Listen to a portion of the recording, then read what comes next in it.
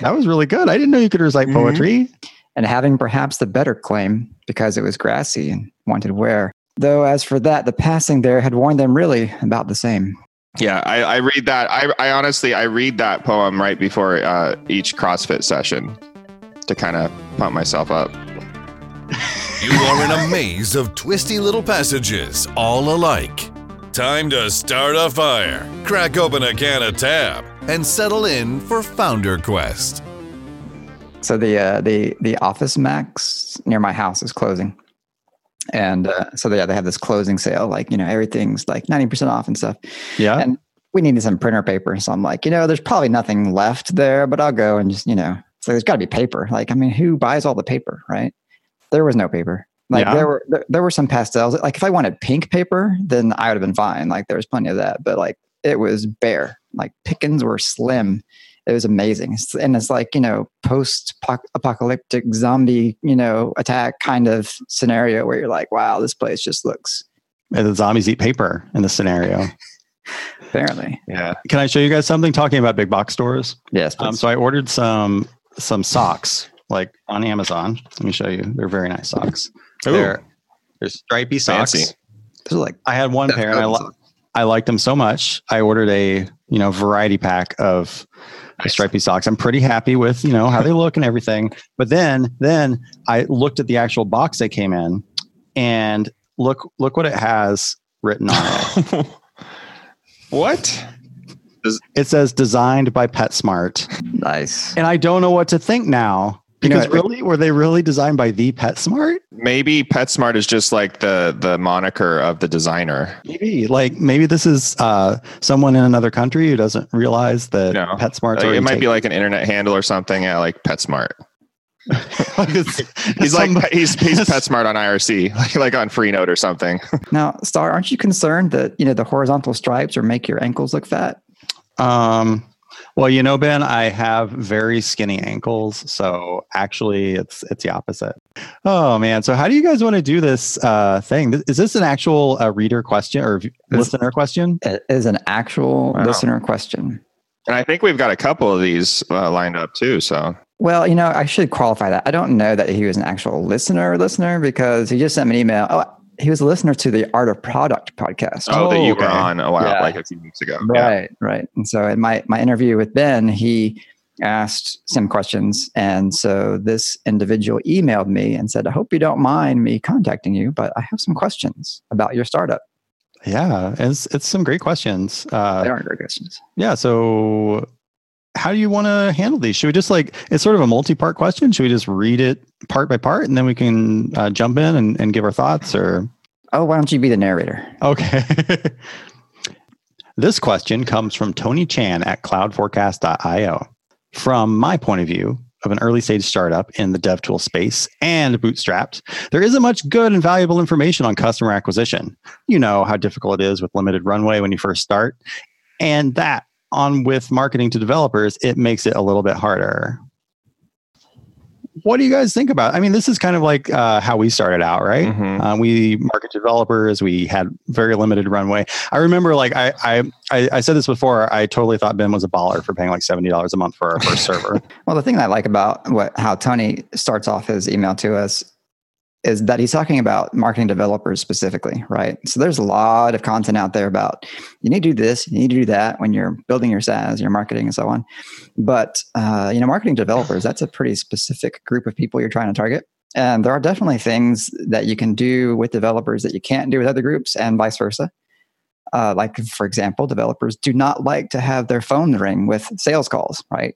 They hate that. So that would not be something you would want to do. But one thing that we found was really helpful in the early days when we were just starting was already being a part of the community.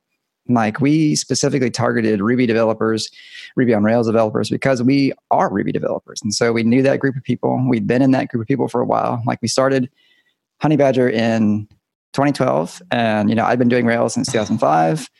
So we already knew the community. We were already a part of it. So people knew who we were and trusted us, and we already had a reputation. That was very helpful. Yeah. As a developer, I know a little bit more about customer acquisition for developers maybe, but honestly, I've never sold a product to non-developers or into totally different market that I have no idea, like I don't know anything about.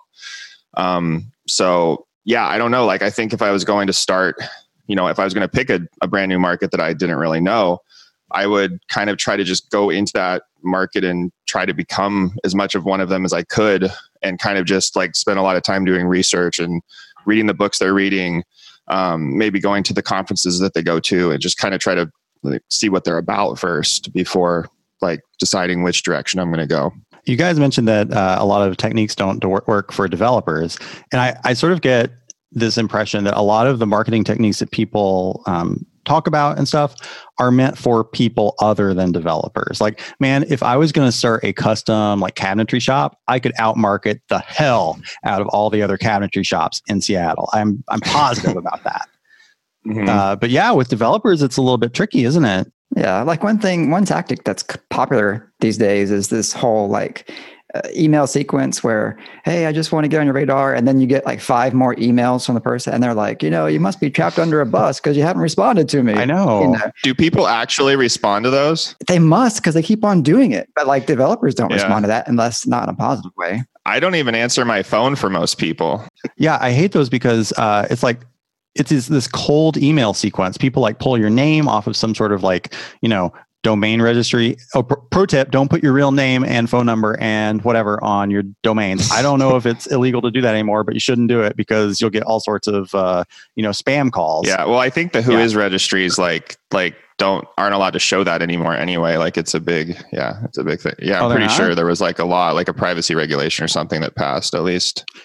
Yeah. So, here's a couple other things you shouldn't do. Register a podcast with your actual email address, because man, you get some podcast spam. Like people really want to get into that podcast of yours and sell you stuff for it. Here's another thing not to do. Don't be scraping websites for email addresses and then email them your cold emails. That happens all the time still. And so like on Honey Badger in our documentation, I always use character names from The Princess Bride. So it's really clear when we get an email to Inigo at honeybadger.io how someone acquired that email address. We've had a few of those. Yeah. Oh my God. So we get emails to like Inigo Montoya. Yes, we do. I haven't like the other day I saw the first like really brilliant like email scraping kind of, I guess, scheme you'd call it. So you guys remember Request Bin? That was the service that lets you like record inbound requests, and it would record them and then show them to you. Yeah, like API requests. Exactly. Yeah. So you could use it for like testing like webhooks or any kind of HTTP request. Well, the company that had originally had that website had discontinued it because I think of like scaling, like it was getting too much traffic and it was becoming too much overhead for them to manage. But the software is open source, and there are links to Request Bin like all over the web that are now dead. So I got an email from a guy who had set up his own Request Bin, and he was scraping websites for dead links to the old Request Bin and asking the owners to change the links to his new Request Bin, basically. Oh, another thing, like I'm sure you can't do this anymore. I haven't checked. I'm sure you can't do it though, because it's too big of a hole. But you used to be able to get pretty much anybody's email address from GitHub, from their like Git commits. Like you could go in and do some API thing, and it would just pop you up their email address. I think people were using that for recruiters were using that. Mm-hmm. I think mine's public on GitHub. So, I occasionally get recruiter emails, but it's not like a flood. So I'm noticing something. We're like, so people are like, how do you approach marketing for developers? And we're like, we just immediately hone in on these like growth hacking, like scraping. We haven't done really any of that for the record. No. Yeah. Yeah, I think the key is, I mean, we're talking about a lot of stuff not to do, but I think the key is if you're a developer and you want to know how to market developers, just look at yourself, look at the things that you like and things you don't like, and behave accordingly. Like developers like to have quality stuff out there, right? So if I'm producing open source software, then that builds up some sort of reputation, right? If I'm out there participating in Reddit or whatever, and I'm commenting and I'm helping people out, that builds up a reputation. And then when I have something that I want to offer to developers, now I'm a known quantity in the community, and people are more willing to listen to what I have to say. Yeah. Yeah. Like I think that the main thing about developers is that we are all very suspicious, untrusting people. No, I am. Well, it's Yeah, kind of true, right? Yeah. It's kind of true. We're skeptical. Yeah. Yeah, people are when skeptical. I said I don't even answer my phone, I meant to qualify. I meant for family members. Oh, so personally, I think that like the thing I've seen work most, the thing I've seen work best for developers for marketing has been to just like you focus on creating value for people, not worrying about getting paid for it right away. You know, you see this in these products that are say open core like GitLab. You can go and install GitLab, you get a lot of value from it. And then, you know, eventually they can capture some of that value monetarily when people need to upgrade, or maybe they want a hosted version of the same thing. You know, it's a similar thing with, you know, blog posts, tutorials, stuff like that, which is one of the things we've done a lot, which is you basically create this value up front, you give it out. I mean, that's kind of the ethos of open source and the community we have. I'm not so sure that this is limited just to developers though, even. And I think like, I don't know. I feel like more people in the non-developer world are also coming around to this. Like, you know, marketing has gotten a lot shadier over the years. And it feels to me a little bit like if you're not providing some sort of like, you know, real good upfront value to people, like, I don't know, like marketing to me, like modern marketing is all about like providing that value basically for free and actually giving your audience something. So I don't know, like I know it works, you know, it works, but I wonder how long it's going to work. What, giving people value? No, doing it the other way, you know, using the shady marketing tactics that, you know, people. So what's an example of a non-developer-y giving value up front thing? Are we talking about white papers? Are we talking about? I think if you look at people who are doing ebooks, there's a lot of value. If you look at what like Nathan Barry does with ConvertKit, like he teaches about what he's learning and he offers a lot of value to people who aren't customers. I think Brennan Dunn's done the same thing around his info products. It doesn't necessarily have to be a physical thing either. Like it could be like membership, you know, from a branding perspective, even it could be like membership in a community or a member, you know, like a feeling that people get when they interact with your brand or something. Like it doesn't have to be, you know, it doesn't have to be like a book that you spent, you know, like months writing or something that you just have to give away for free. I feel like. Yeah. So those, like, it's like those Coca-Cola ads they play before the movies, you know, cause they get a bunch of like people, they're all happy looking, they're together, like singing, and it just makes you happy, you know? And like, that's the value they're providing. It's maybe. Coke, but yeah, I mean, Pepsi is better. Oh, dang, boy. We're going to have to fight about this. So amusing aside, so of course my kids grew up in the Northwest, right? Because that's where we lived for the past 20 years.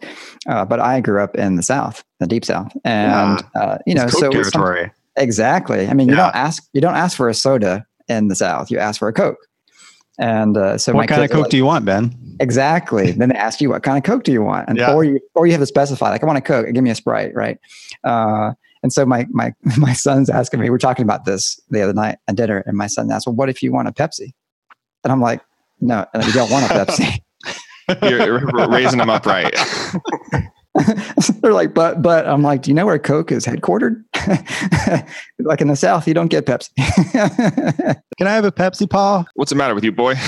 Like an example, I guess, here's an example of like, I guess of like providing value, because like in both cases, you're going to be giving something away for free.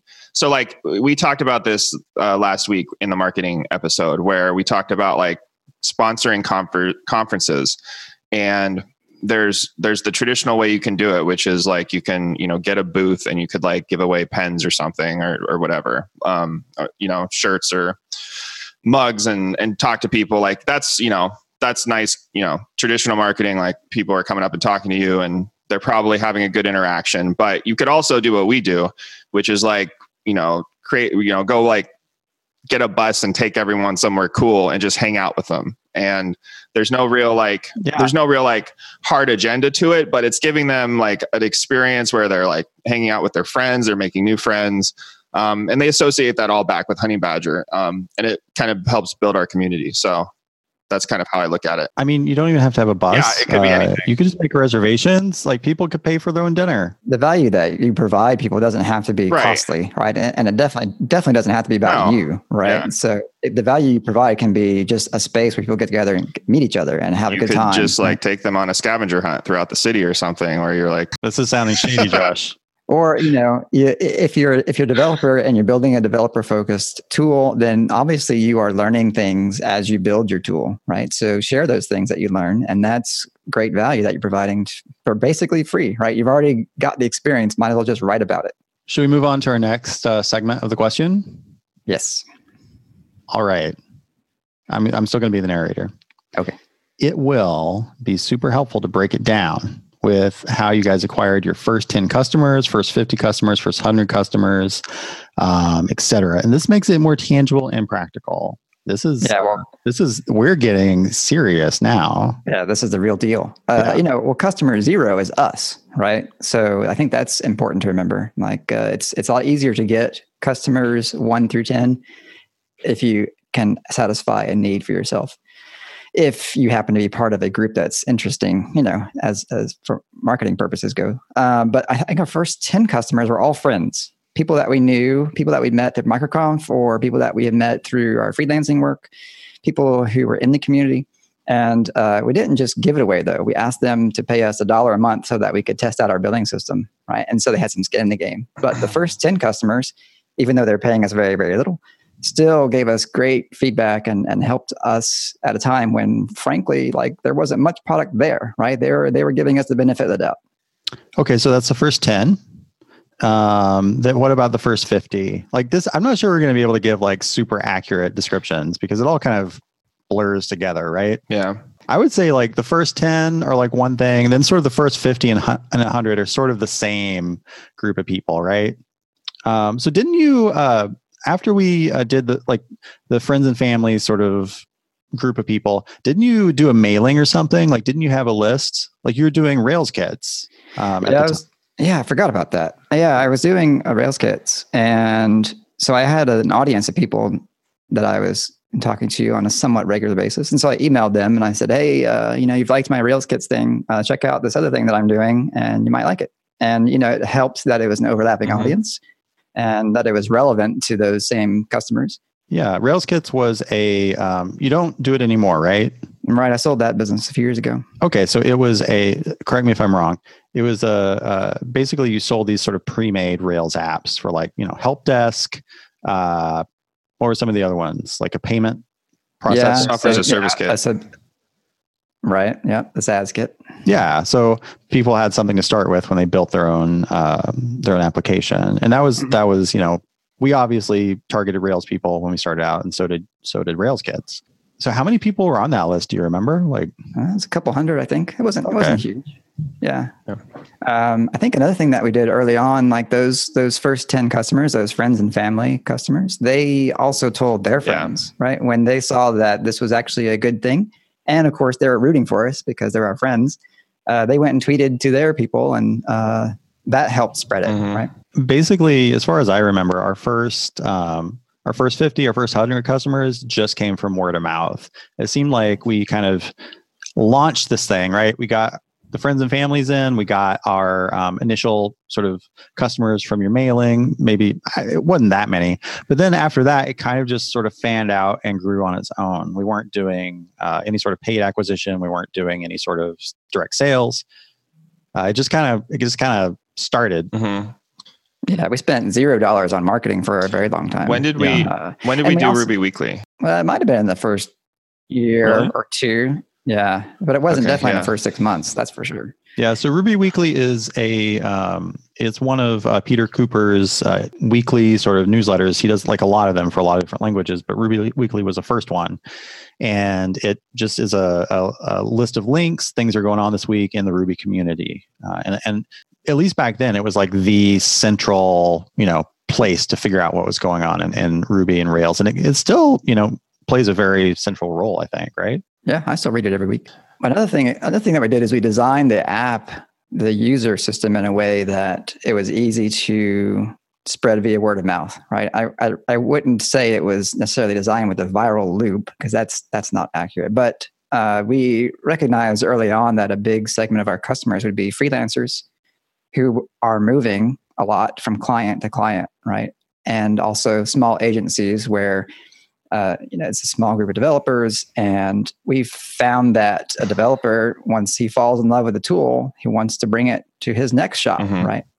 Or the client that developer had, when that client gets another developer, then that developer gets introduced to the product that the first developer had already set up, right? So it spread a lot that way as well.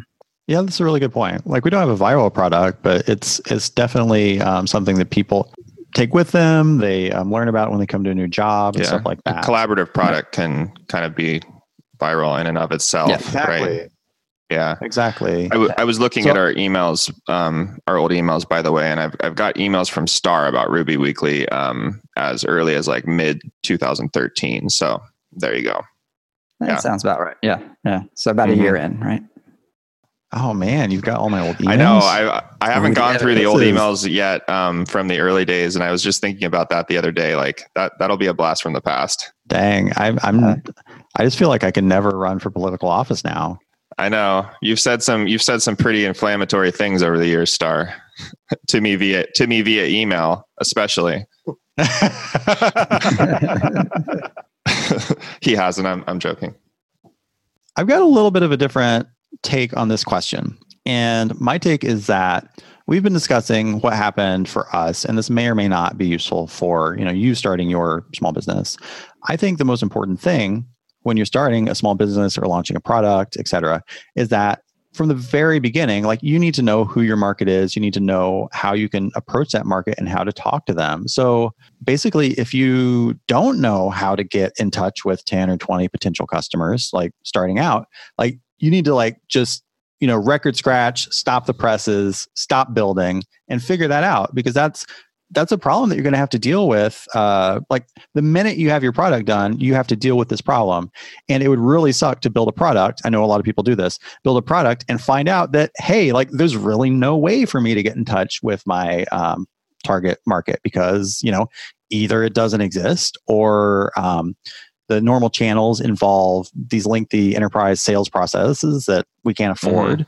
So I think like as a business founder and as a person on an early product team, that's your job. You got to figure out a product that you can give to a market. Like, the market is the thing that you have to figure out first. Yeah, I've seen people who on Reddit, and they're like, how do you find out what your customers want? And it's like, talk to them, right? And they're like, well, how do I find 10 people to talk to? And it's like, whoa, right? If you don't have 10 people you can talk to, then you need to fix that problem first. Yeah, because if you are that out of touch with your target market, then your chances are you're going to build something that isn't quite aligned with what they want. And what was this book that talked all about this? Like, the whole, you've got to have your first customers and you should have them write you checks and stuff.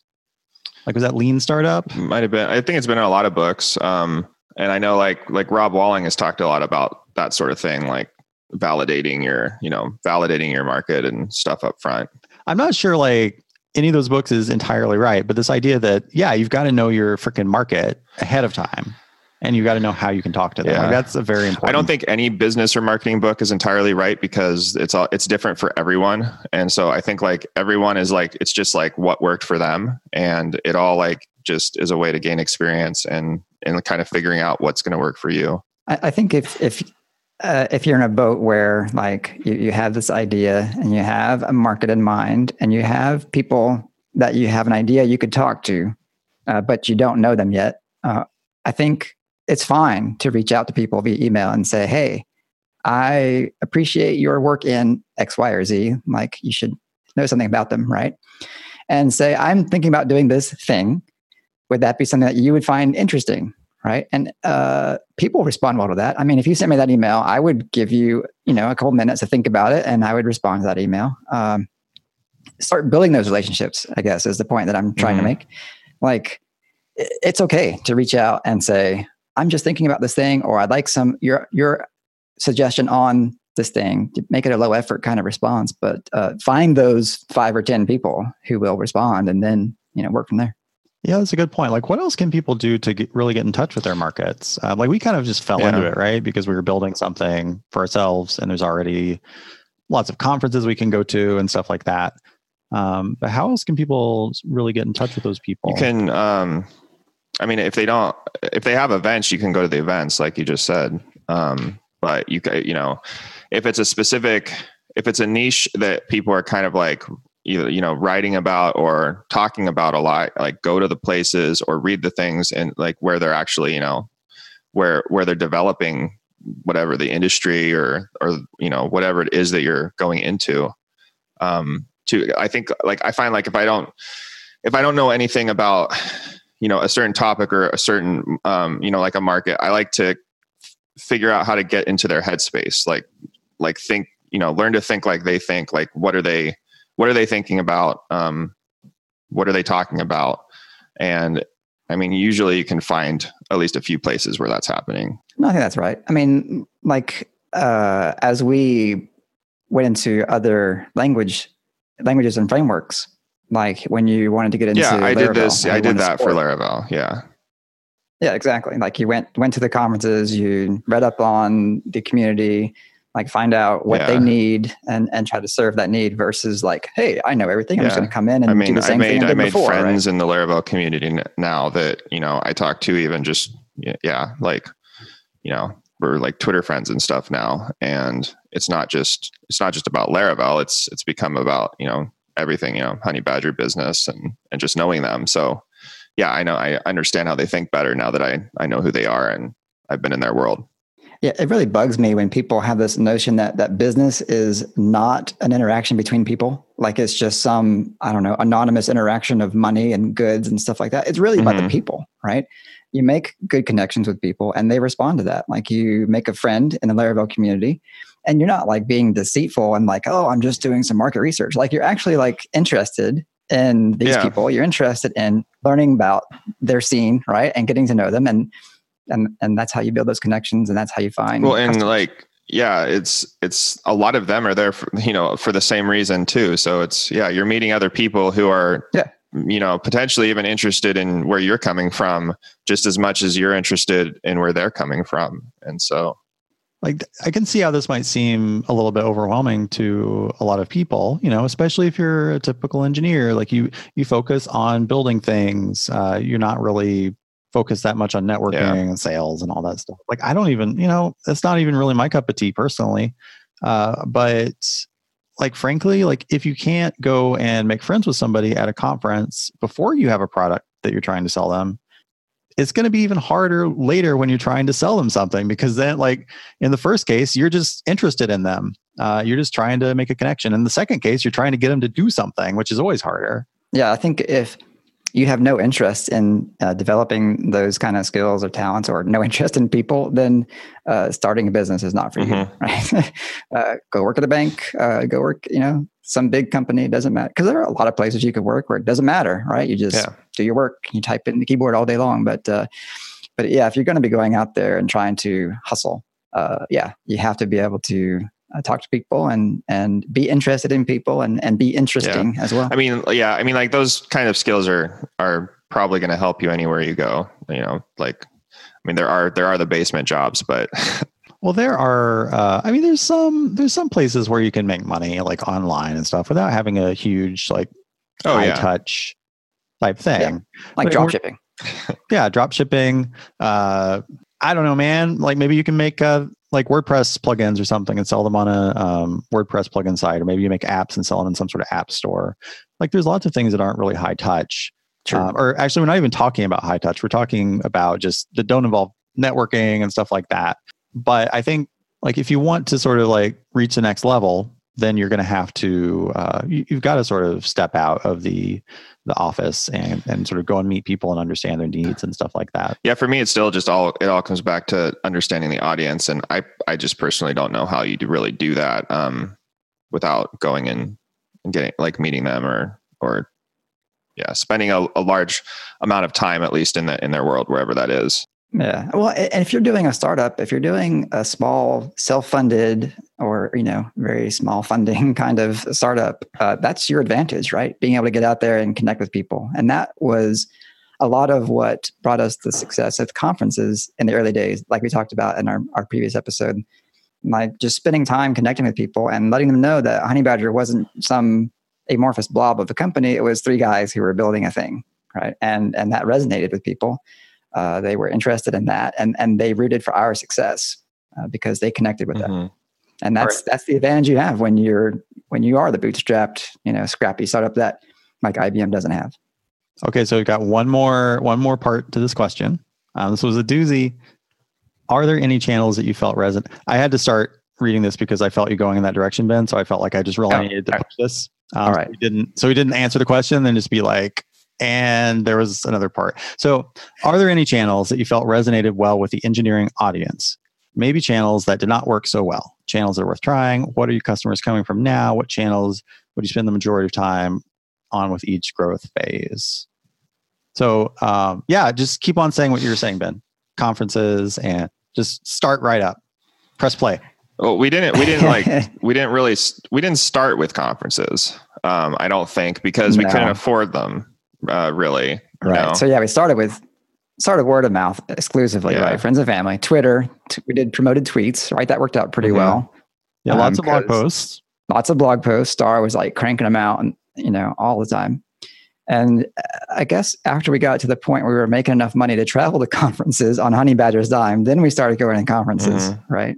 But I think I'm looking at that question, like growth phase is really sticking out to me. Like, what channels should we spend the majority of our time with each growth phase? I know that's the part that just makes this question like a 1,000 times more complicated, right? Yeah. Because like word of mouth always works, right? Or at least it has for us the whole time. Like people telling people about us has always been a great growth. So I don't think we've ever outgrown that growth phase. Maybe the thing is we haven't accessed the growth phase. Well, this reminds me of the book.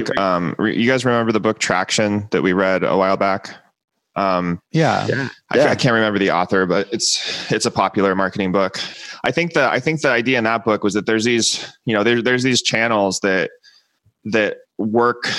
They work for a certain period of time, and then they might not work. Some might not work. Some might work, long term.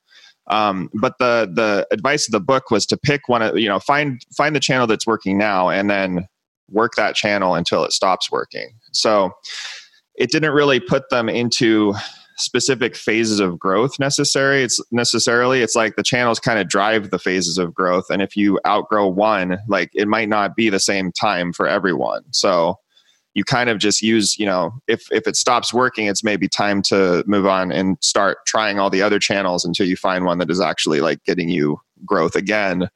And it's kind of just this like never ending process of, trying something until it works, and then working that until it doesn't, and then doing it over again. I may not be remembering this correctly, but I thought that in that Traction book, which was fantastic, it talked about like also the notion of like trying channels that you enjoy. Like if you don't like the idea of billboard advertising, don't try that channel. Right? It's okay to not try all the channels that you have available to you. I would totally recommend someone who is just starting out and like has no idea, grab that Traction book because it breaks it down. I think it's 19 different categories. And you can definitely like pick and choose from a list and just say, hey, I think I would like to try that, or I think I can do that, and versus I can't do this other thing because it takes a lot of money, and then go from there. Yeah, I think for us, it really has been content marketing long term, and obviously word of mouth.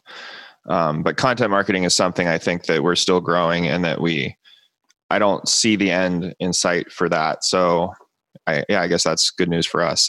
We've got room to grow there. Yeah. So I'm going to say for that other part of the question, like what hasn't worked, I'm going to say that, and correct me if I'm wrong, I'm going to say like, except for Ruby Weekly, I'm going to say like advertising hasn't really done a ton for us. Do you think that's true? Yeah, we've tried some direct advertising, and that just hasn't really shown much. I'm not sure we're very good at it. Just to clarify, it's definitely not our, I think we might, I see us trying a little bit more now that we have Ben Findley on our side, who, our marketing director, who is more, that's more his, I think, skill set. So we might circle back on that and see if we can make it work again. But yeah, I never I don't think we actually tried it, to the extent where we could say that it didn't, it really didn't work. But even so, it may be difficult to ever know if it would work, just because, exception monitoring isn't something that people impulse buy when they're browsing Facebook, right? They see it, then maybe 6 months later when they need it, they think of the people that they've seen before, and maybe you're in that list now. But that's pretty much impossible to track. So I don't know. You brought up an interesting point. Like, we have avoided like Facebook ads, right? Because people just, like you say, they're not looking to impulse buy an exception tracking system when they're browsing their Facebook feed, right? Just not a good fit for what we're doing. But I mean, like that doesn't work for anyone really. Well, I mean, I guess it does work for some like direct maybe products or, impulse buy type things. But a lot of the people that I've heard talk about those types of ads, like social ads, basically, is that you need to have more complex funnels, like where you're advertising like some sort of content, or like I said, like info product or some kind of content thing, even just a free blog post. But then, you click through the blog post and then there's some sort of, additional call to action or something that moves them along in the direction that you want them to go. Just because like people reading Facebook just aren't interested. They're not looking to buy something right now. They're looking to like consume content. So give them what they want. And then, I think we've just been too lazy to like set up those kind of complex funnels. And it feels to me like that our content, like most of our efforts have, like, I guess in advertising and the things that we've done have also been still centered around word of mouth, because it's not necessarily like we have this grand like flow chart of like things people have to do to like buy. We haven't been very like scientific with it.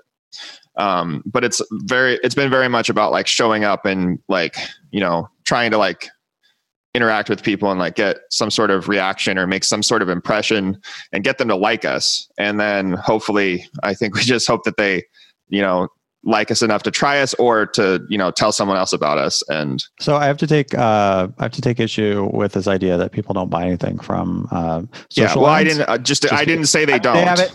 To clarify, I said they don't buy SaaS. I said they don't buy developer software as a service developer tools. Okay. What did you buy from Facebook, Star? There it is. No, I didn't buy anything from Facebook, but at a conference maybe 5 years ago, I talked to a guy who worked for Teespring. I think it's Teespring. They have like an API where you can design t-shirts one-off, have them mailed out.